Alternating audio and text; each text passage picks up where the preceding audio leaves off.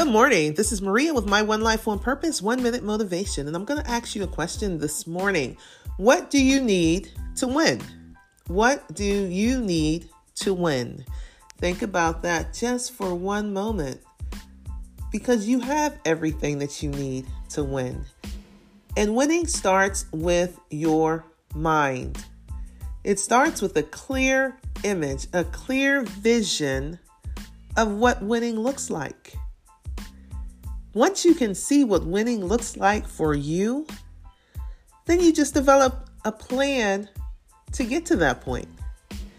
It's not as hard as we make it.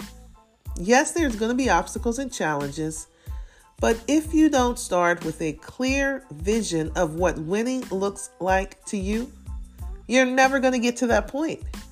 Because think about this also.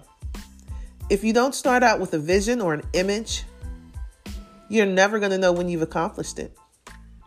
There's probably been many things in life that you've won, but you didn't even know. So you didn't have the opportunity to celebrate all of the victories. So this morning, a very simple task. Get in your mind what winning looks like for you. What does it look like, feel like? How can you see yourself in that picture, being victorious? Once you see it, you can achieve it. You need to see it first, then make a plan to reach it. See yourself in the winner's circle.